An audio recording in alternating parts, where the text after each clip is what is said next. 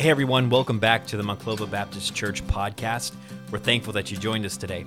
Hey, if you would do us a favor at the end of this episode, make sure that you follow us on our social, Instagram and Facebook, and subscribe to our YouTube channel and hit that bell button so that you get notified every time that we post new content. If you also want to stay connected with us beyond Sunday morning, make sure that you download the MRBC app on the Google Play Store or the App Store. Now let's dive in. So good to see you today. Hope that you've had a great weekend, and let's get right into 2 Corinthians chapter 8 this morning. 2 Corinthians chapter number 8. Many a times I'll preach a message that maybe some are blessed by it. Others may walk away and say, boy, I don't know if I really needed that. I might preach a message on salvation, and I know this. Many times in this church, if I preach a message on salvation, the majority, if not most that are in this room, would walk away saying, I'm saved. Why would we preach a message on salvation? One is to encourage us and remind us of what Jesus Christ did for us so that we live for Christ after you are saved. But we always hope there's someone here that maybe a guest or someone that you brought to church that needs to hear the gospel. And they hear the gospel and they're saved. Not too many places in this world anymore are giving the gospel out. Matter of fact, I read an article this past week. They took 1,000 pastors out west in Colorado. Matter of fact, there was an association there, and they took 1,000 pastors, and 1/3 of the pastors said that it's not through salvation in Jesus Christ you get to heaven, but good works does matter in order for you to get to heaven. 1/3 of pastors said that. 1/3 of pastors also said that the Bible is not infallible. And it's not. It's some of them are. Some of this is just stories, good principles, but it's not an infallible book. And so, churches are struggling. Churches are struggling because the men that are supposed to be pastoring and shepherding the churches, they're struggling. And so that has nothing to do with the message today. That was just something I wanted to share with you today. 2 Corinthians chapter number 8, we're going to talk about something that everybody loves messages preached on. Giving. Giving. Now, you weren't too enthusiastic there. These are the type of messages, church, that you will either leave encouraged or convicted. But I pray that you either leave encouraged or convicted. We're going to talk today about the subject of grace giving. There's much conversation, there's much talk. Well, tithing, you don't find tithing in the New Testament. You find grace. We are under grace. And if you were in the law and you had to require to give 10% under the law, how much more would you give under grace? And what worries me is when we struggle and we argue and we grudgingly give or not give. Isn't it something, one of the things that cause a lot of controversy in a church is the area of giving to the Lord? When the Bible teaches much about grace giving and also about giving with a joyful heart. And we're going to look at this subject today. How many of you are glad you came to church after I told you the subject matter today? How many of you are really glad that you are here today? Say amen. Amen. All right, great. 2 Corinthians chapter 8, and we're going to be throughout this chapter, even into chapter number 9, some here today as well. But Bible is speaking, Paul is writing to the church at Corinth, and he's speaking of the Macedonians, example that they have of giving. Now, the Macedonians were poor. They were suffering great persecution. And so to understand the backstory and the example of Macedonians is a wonderful example because they weren't rich and having so much. And because they were so rich and because they were thriving so much, they were just tipping and giving things to giving to the Lord and giving to other saints. They were poor. They hadn't always been that way, but because they were believing Christians, because they were now following the Lord Jesus Christ, they were suffering great persecution. Now, I want you to remember in these days, back in the early New Testament church, Many were expelled from their families if they were becoming believers in Christ. And it was all family businesses, and people were involved in what the family was involved in. And if they became a believer in Christ, and even in some areas of our world today, it's the same way. If a person becomes a believer in Jesus Christ, their family wants nothing to do with them. And now what do they do if they can't get a job and they can't have a family, and there's so much persecution now that they endure? And this is what the Macedonians were going through. They were going through great persecution, yet Paul is going to use them as an example of grace giving. He says this in verse number 1 of chapter 8 of 2 Corinthians, "Moreover, brethren, we do you to wit of the grace of God bestowed on the churches of Macedonia, how that in a great trial of affliction," he's speaking of their trials that they went through, "the abundance of their joy and their deep poverty abounded unto the riches of their liberality." Speaking of their giving. "For to their power I bear record, yea, and beyond their power they were willing of themselves, praying us with much entreaty that we would receive the gift and take upon us the fellowship of the ministering to the saints." Now, we'll be throughout these couple chapters here throughout this message today, but I want to challenge our church with this, and I'll be honest with you, it's heavy on my heart. Just seems like it's heavy more and more as we're living in this generation, and I believe this, that Jesus Christ is going to come back in our generation. I truly believe that. And I believe that we ought to believe that, and we ought to live that way, that Jesus Christ is coming again. I just finished on our Wednesday evening, I finished a series in 2 Timothy, and we got to chapter number 3, and Paul says to Timothy that in the end times, perilous times are going to come. And he listed several verses of what those perilous times are going to look like. And I'll tell you, it was almost like Paul was looking into 2022 in writing what the conditions of the world were going to be like when he warned Timothy that perilous times are going to come.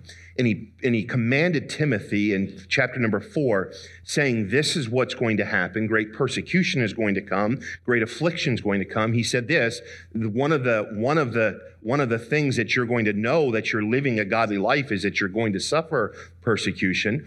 He said this in chapter 4, preach the word. Preach the word. He was challenging Timothy to continue to live for Christ no matter what the circumstances of the world were. Matter of fact, he gave Timothy in chapter 4 this impression of this, that as the world gets worse, he said that men are going to wax worse and worse, that we are to live a more righteous life for Jesus Christ. We are the light and the salt of this world. This is where the truth comes from. We're not getting truth in society anymore. Matter of fact, society says this, truth is whatever you want it to be. And we believe this, that the Word of God is our source of truth.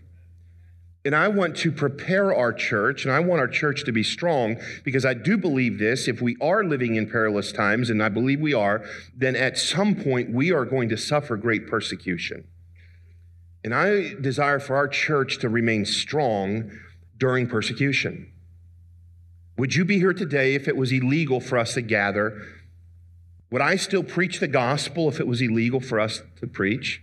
I will say this to you, if you're not preaching and giving the gospel when it's legal, you're not going to do it when it's illegal. If gathering is important to you now, it's not going to be important to you when it's persecution comes. And so I want our hearts to be prepared. Our church should always be about magnifying Jesus through worship and through the Word of God. Everything that we do is to worship our Lord Jesus Christ, and it's all done through the Word of God. We then should also, secondly, be moving believers in Jesus toward maturity and toward ministry. We should be maturing as believers, not staying stagnant of where we were when we first became a believer, but constantly maturing. Nobody comes to a place where they arrive. We're always growing in our knowledge and understanding and our maturity as believers. And we're also growing in ministry. I believe this, church, every single person here ought to have a ministry for the Lord Jesus Christ. You should be doing something. Not everyone can do the same thing, and that's the wonderful thing about a church, but everybody can be doing something for the Lord Jesus Christ. And then thirdly, we should be making Jesus known to our neighbors and to the nations. We should be involved in the Great Commission, the proclaiming and preaching of the gospel of Jesus Christ in our community and throughout our world. And we are here together today. We gather today so that these three things can exist. That's why we gather today, for no other reason. And if we're not obedient to the Great Commission, we are not doing God's will. We're not. If we're not proclaiming, God did not put you and save you and place you and leave you here upon this earth so that we could just be involved in earthly things. God has you here as a believer and a child of God to proclaim His grace, proclaim His gospel, proclaim there is one way to heaven, and it is only through Jesus Christ. And I make this statement today: strong churches reach the world for Christ. Strong churches are about the Great Commission. Strong churches are about the Bible. And so I want to talk to you today about this subject of grace giving. In 2 Corinthians 8 and verses 1 through 2, which we read today, he says, "Moreover, brethren," let me read these two verses again. "Moreover, brethren, we do to you wit of the grace of God bestowed on the churches of Macedonia, how that in great trials of affliction, abundance of their joy, and their deep poverty abounded unto the riches of their liberality." I want to talk to us first today about our responsibility in grace giving. Every single person here in this room has a responsibility in this area of grace giving. Grace giving is not eliminated because of poverty. Some believe this: if I don't have anything, then I'm not responsible. But the Bible doesn't tell us this. Poverty doesn't dictate someone involved in grace giving or not. The Macedonian church, as I said earlier, they were very poor. Paul is even saying this: great affliction has come. Deep poverty has come upon them. They have hit rock bottom when it comes to their financial situation. They had been under great persecution, but they continued to give. And they not only continue to give, they continue to give with great joy, even though they didn't have much. They gave with great joy. They proved God could trust them. When you give with joy, when you give under this understanding of grace giving, what you're doing, you're proving to God, God, you can trust me. I'm sure everyone at some point in their life, they've dreamed of what I would do if I ever got a lot of money. And I don't know how my family doesn't come from any wealth, so I know it's not going to be handed down. And I don't get involved in the lottery, so those that do here in our church need to maybe give me a winning ticket or something. The only way that I would ever win something, I don't encourage you to be involved in the lottery, but tithe if you do.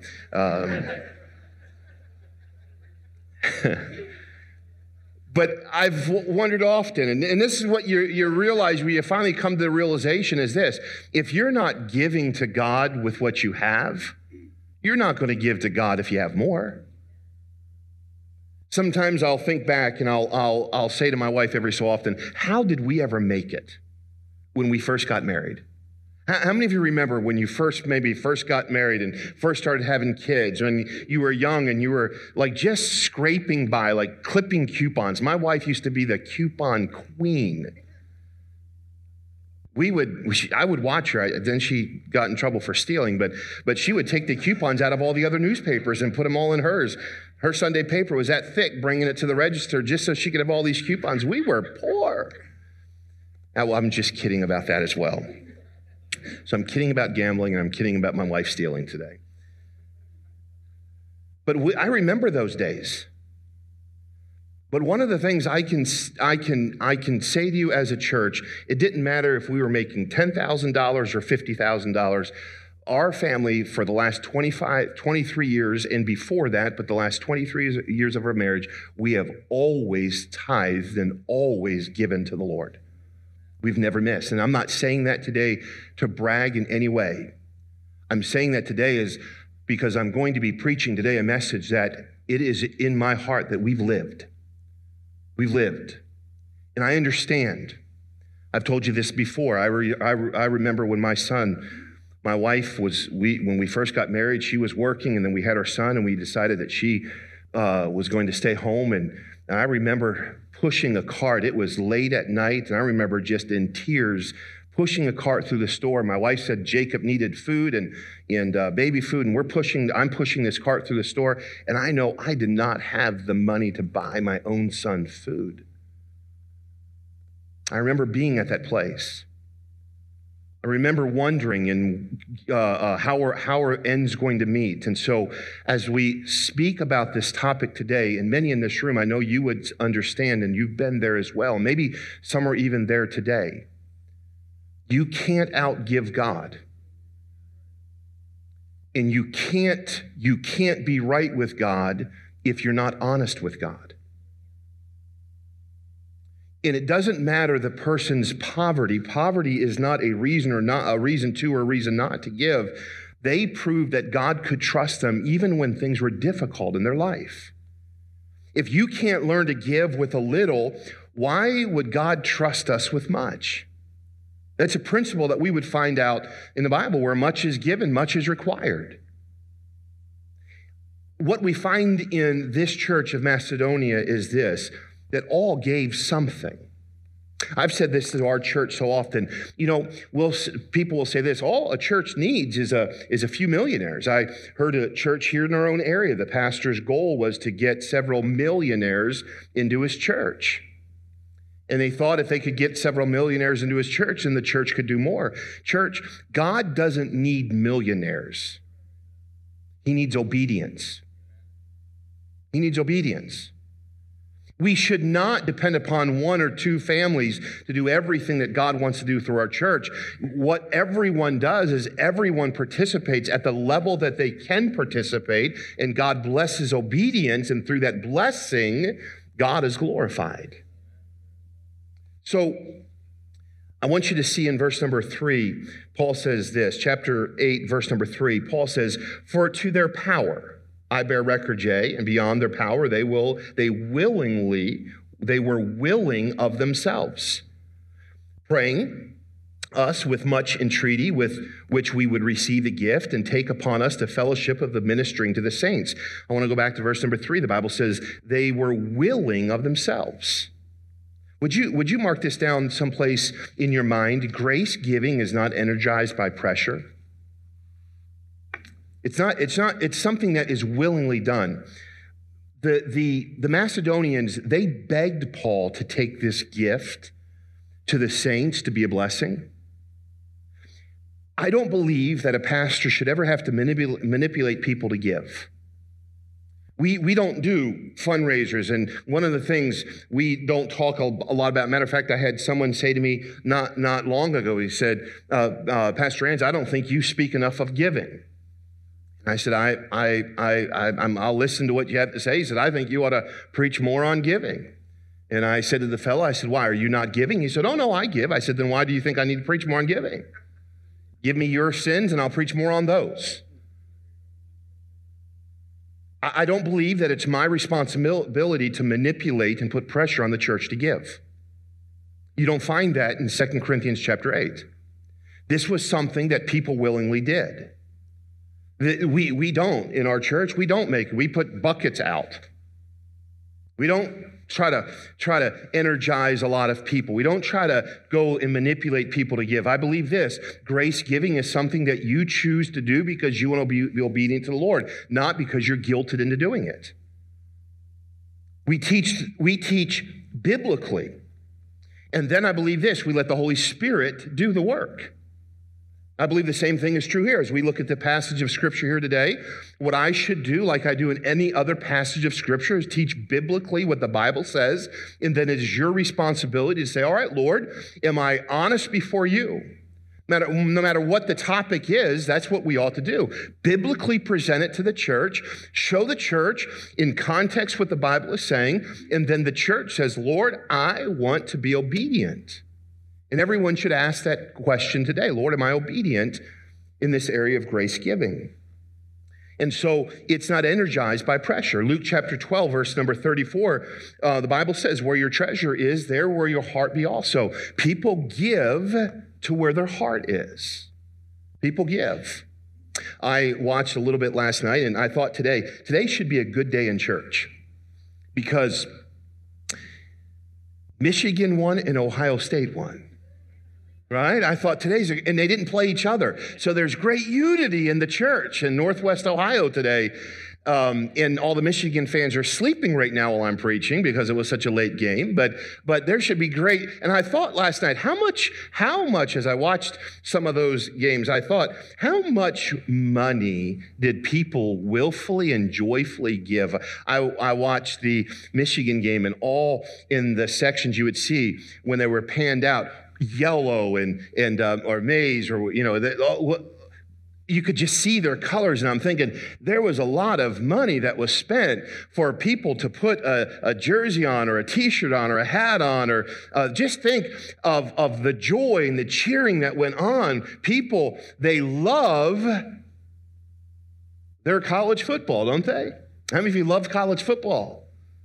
Everyone's kind of like, where's he going with this? Before I raise my hand, I'm not scolding you about that. I just want to show a principle. We spend money where our heart is. I had someone call me yesterday. Hey, Pastor, you want to go to the Michigan game last night? And I said, it's going to start when I'm going to bed. No.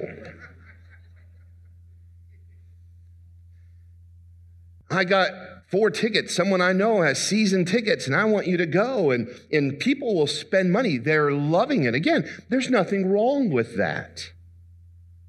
People buy their favorite car. They live in their favorite house. They spend money they go to their favorite restaurant. They like certain things. They spend money where their heart is. And I'm wondering today, is your treasure in the things of God? If it is, then you won't have to be manipulated. You won't have to be enticed. You will give to the things of the Lord if that's where your heart is. I want you to write this down. Look with me in verse number 7. Therefore, as ye abound in everything, in faith, in utterance, in knowledge, and in diligence, and in your love to us, see that you abound in this grace, or speaking of giving, this grace also. Would you write this down? Giving is not excused by performance. Giving is not excused by performance. Nothing you can do excuses you from this grace giving. Look again what Paul says. Therefore, you abound in this thing, in faith, in utterance, in knowledge, and in diligence. You might be involved in things. These that sang up here today, they're not excused from grace giving because they used their talent of singing. The nursery work, well, maybe we ought to let the nursery workers get away with that. But the children's workers and nursery workers and Sunday school teachers, they're not excluded, what Paul's saying in verse number 7. They're not excluded from this grace giving because they're working. Listen to me today. As the pastor of this church, I tithe every single month I give. I'm not excluded because I pastor this church. Matter of fact, I would hope this. If I didn't tithe, I would hope that it would be brought up before our deacons, and our deacons would approach me on that. No one is excluded because they're doing something else. That's what Paul is saying in verse number 7. Grace giving is not excused by performance. Your service doesn't excuse you from giving. Would you write this down in your heart as we look at verse number 8? I speak not by commandment, but by occasion of the forwardness of others, and to prove the sincerity of your love. For ye know the grace of our Lord Jesus Christ, that though he was rich, yet for your sakes he became poor, that ye through his poverty might be rich. Would you write this down someplace? Grace giving is not enforced by power. Look again what Paul says, I speak not by commandment. Paul wants us to love Jesus Christ and not follow Jesus Christ in his example. Jesus was rich. He was creator of this universe. He was rich, yet he became poor. He became a man so that you and I could be redeemed back to God. Paul wants them to love Jesus Christ and to allow that to motivate them in this area of giving. Not because it's a commandment. Not because somebody says you have to. You know what we don't do for any of our employees? We have 50 or so employees from preschool to the academy to our church here on this property. We don't automatically just take a certain amount of money out of their paycheck like the government does. You know why? Because they ought to give with joy, not because you have to. Nowhere should the church force anyone to give. Paul is saying, this is not a commandment. I'm not saying this enforcing it by power. This ought to be something that you willingly do. It's not because you have to. It's because you want to. It's not because you're forced to. It's because you see the example that Jesus did. He gave himself so that you could have riches in heaven. And that's why we ought to follow this example of grace giving. Would you say amen there, church? Amen, especially on messages like this. Just help me to know you're still with me today. The person who gives in the one who has been, is the one who has been captured by Calvary. When you really truly see what Jesus Christ did for you on Calvary, how much he gave, it ought to motivate you to want to give because of Calvary. We give because of Calvary's love. You know, isn't it something that God is just simply asking us to give so that his word could go forth, so that Jesus Christ can be proclaimed, and he modeled that behavior for us. Christianity is the one religion, if I could say it this way, that you don't have to do something to merit favor with God. God did something to show his love for you. Would you write this down? Number 2, I'm in point number 2. 2 Corinthians 8, verse number 11. Now therefore perform the doing of it, that as there was a readiness to will, so there may be a performance also out of that which ye have. And so First, I wanted to just talk to you about the responsibility in grace giving. Secondly, I want to talk to you about the operation of grace giving, how it works, how it functions. And I like what he says here. And some of you think Nike came up with this, but Paul did. Do it. Just do it. That's what Paul says. Now, therefore, perform the doing of it. You know what he says when it comes to the operation of grace giving? Just do it. This is what we're supposed to do. Here's an example of a church that has done it. This is why they've done it, because of Calvary's love. Now he says to the Corinthian church, follow this example and give. Give because of what Christ has done for you. Many talk about what they would give if they had more, and Paul is saying, just give. And I would say this to every single child of God: decide today that I am going to give with joy so that Jesus Christ can be preached, and just do it. Just simply make it a part of our life. When I budget, I believe that having a budget is good stewardship, and everyone should always have a good budget. You shouldn't be living outside of your means. But I don't. In the Rand's home, we don't just write up all the bills and then wait till everything what's left over. Well, can we afford to give? No. What we always do is we always give first. Always. Write that check out. You say, why don't you use the app? Because the app costs money. So I want every penny to go to Jesus. I still write a check. The one check I write out every month is to the church. The only check I write is to the church. But I write that check out before we do anything else. We write that out.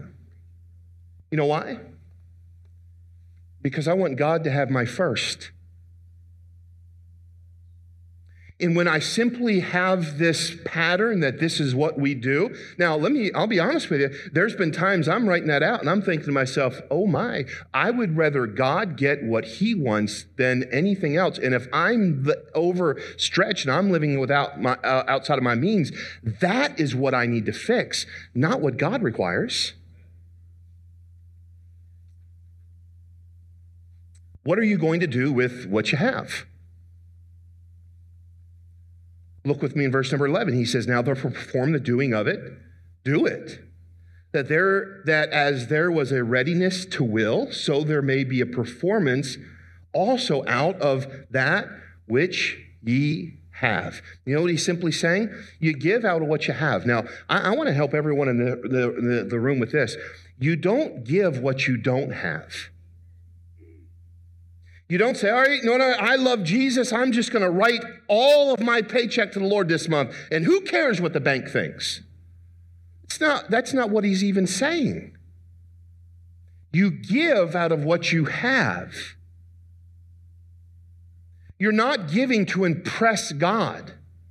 You're giving out of obedience and love for the Lord. Isn't it a wonderful thing about God? God doesn't require that you give everything that you have. He's not saying live lowly and live on the streets and live without as long as you give everything to the Lord. That's not what God is saying. Give what you have. Look with me in verse number 12. The Bible says, for if there be first a willing mind, if it is accepted according to that a man hath, and not according to that he hath not. For I mean not that other men be eased and ye burdened. What's he saying? You give what you have. It isn't so that some people have to give so much more and others don't have to give less. It's just give what you have. But by inequality, that now at this time your abundance may be a supply for their want, and their abundance also may be a supply for your want, that there may be equality. As it is written, he that hath gathered much hath nothing over, and he that hath gathered little had no lack. You're required to give what you have. Give it out of what God has given you. Go with me to just a few pages over to 1 Corinthians chapter 16 in verse number 1. 1 Corinthians chapter 16, verse number 1. And this is what Paul tells the church in his first epistle to Corinth. He says this, now concerning the collection for the saints. 1 Corinthians 16:1. Now concerning the collection for the saints, as I have given order to the churches of Galatia, even so do ye. Upon the first day of the week, let every one of you lay him in store, as God hath prospered him, that there be no gatherings when I come. You know what Paul said to the church in Corinth in the first epistle? He says, every day you come, as you come to worship, whatever God's prospered you with, give. Whatever God's given you. However God has blessed you that week, come with an offering of obedience to the Lord. They're not fighting over, is that gross or net? It's whatever God's blessed you with.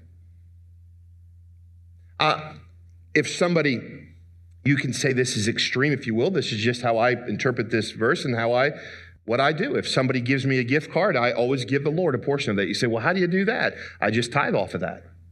Somebody gives me a gift. I was walking out of church last week and somebody shook my hand and they put a $50 bill in my hand. I think you ought to do more of that, church. I didn't realize what they did. Later on, I got in my car after the second service, leaving, I took it out and there was a $50 bill. God got 10% of that. Well, it didn't come in my paycheck. No, that was a gift that I was blessed with. And so guess what I'm going to do with that gift? I'm going to give God what belongs to him. You see, when we get down to the nitty-gritty, so down to the penny, we're not doing it with a joyful heart. When that person gave me that $50 bill last week, when I got that, I was so joyful. I said to my wife, I called her, I said, I'm taking you out to dinner tonight. She said, where are you getting the money? I said, somebody gave me. I was so happy to share that with my wife. Why wouldn't I be happy to give to the Lord? Ought to do it with joy. In verse number 13, what Paul is saying as well, he says, for I mean not that other men be eased and ye be burdened. Equal sacrifice, it might not be equal amounts. I'm reminded of Jesus when he was at the temple there in Matthew chapter 12, verses 41 and 42. He said of that widow, she came in and just put those 2 mites in the offering plate. And he said this of that widow, she gave more than anyone else. Now, he wasn't speaking of amount, because those that were rich came by and they placed something in that bucket, or however they gave there at the temple at that time. They were giving, but there was no sacrifice that was there. There was no joy that was there. It was just simply out of duty and placing it there. But that widow, she gave all that she had. She only had 2 mites, and she put those 2 mites with joy in that place at the temple. And Jesus said this, she gave more than all.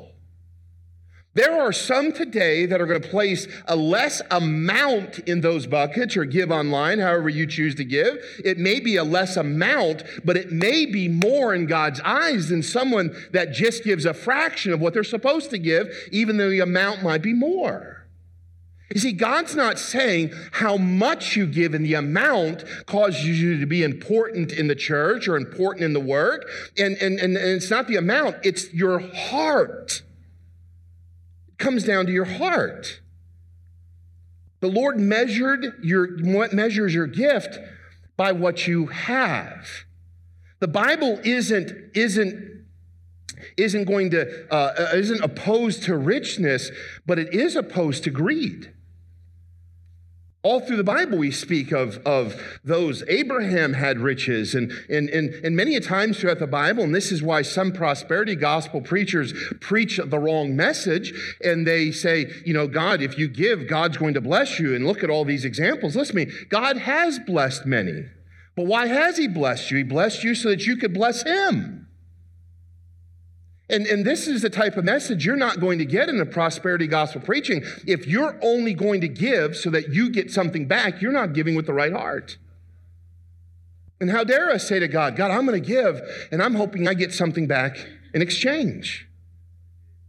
Listen to me, when I give on Christmas morning to my children, I know I'm not getting more back than what I gave. I'm going to give to those children my children and my wife, because I love them. You know what I'm going to get? I'm going to get a pair of socks that don't fit. I got a cup that's still sitting on my dresser. I get things, but I'm not giving because I can't wait for them to give me back more than what I'm giving. That could be a terrible way for us to give to the Lord, expecting God to come back and give me more because I gave to him. Listen to me, because of what Jesus Christ did for me, I owe him everything anyways.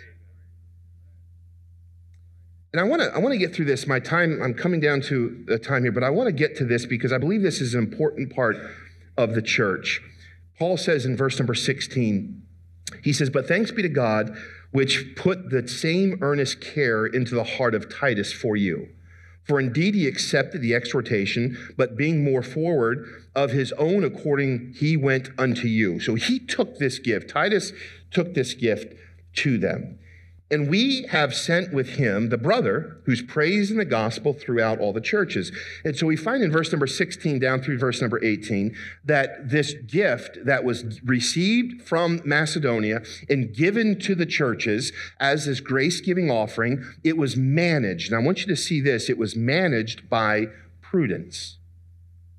Who handled this money? Well, Titus was one that came in, and there's another brother, we don't know his name, but they handled this. And And Titus taking this had great compassion. He had earnest care into the heart of Titus for you. And I want you to write this down. Who should handle? Because I want the church to know this, I'm sure this goes without saying, but in the day and age that we're living in, and I think it deserves to be said, when you give to the church, you are not giving to the pastor or the staff of the church. I get a paycheck that the deacons voted on when I came here 7 years ago next week. And if they choose to give me a raise, then they choose to give me a raise.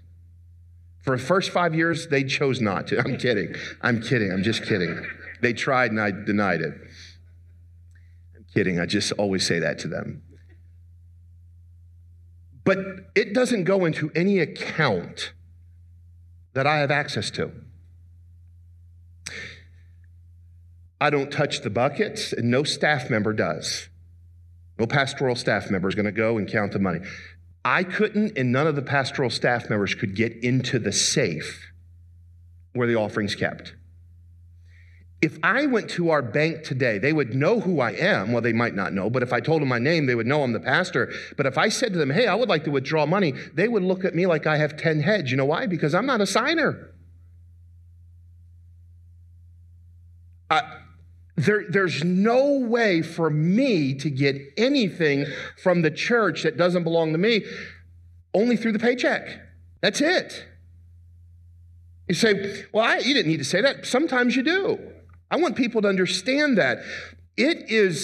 One of the areas that we should have prudence in is the handling of God's money. We should. When people give, they should know that it is being, listen, there is no $3 million jet out back of the church here. I promise you. I'd like there to be one, but there's not. We should have people with compassion that handle it. We should have people, according to verse number 19, and not they only, but who was also chosen of the churches to travel with us with this grace or with this giving, which is administered by us to the glory of the same Lord and declaration of your ready mind. You know what? Also, secondly, people who are consecrated with the glory of God. As our deacons in our advisory board sit every month and they would review the finances of the church and make sure things are said, and how we do things here is simply toward the end of the year, our advisory board, our deacons come together, we propose a budget to them, they accept that budget, it goes to our church the first Sunday night of January every year. We have a business meeting, and then at that business meeting, our church then votes to accept that budget. You know what we do? We stay within that budget.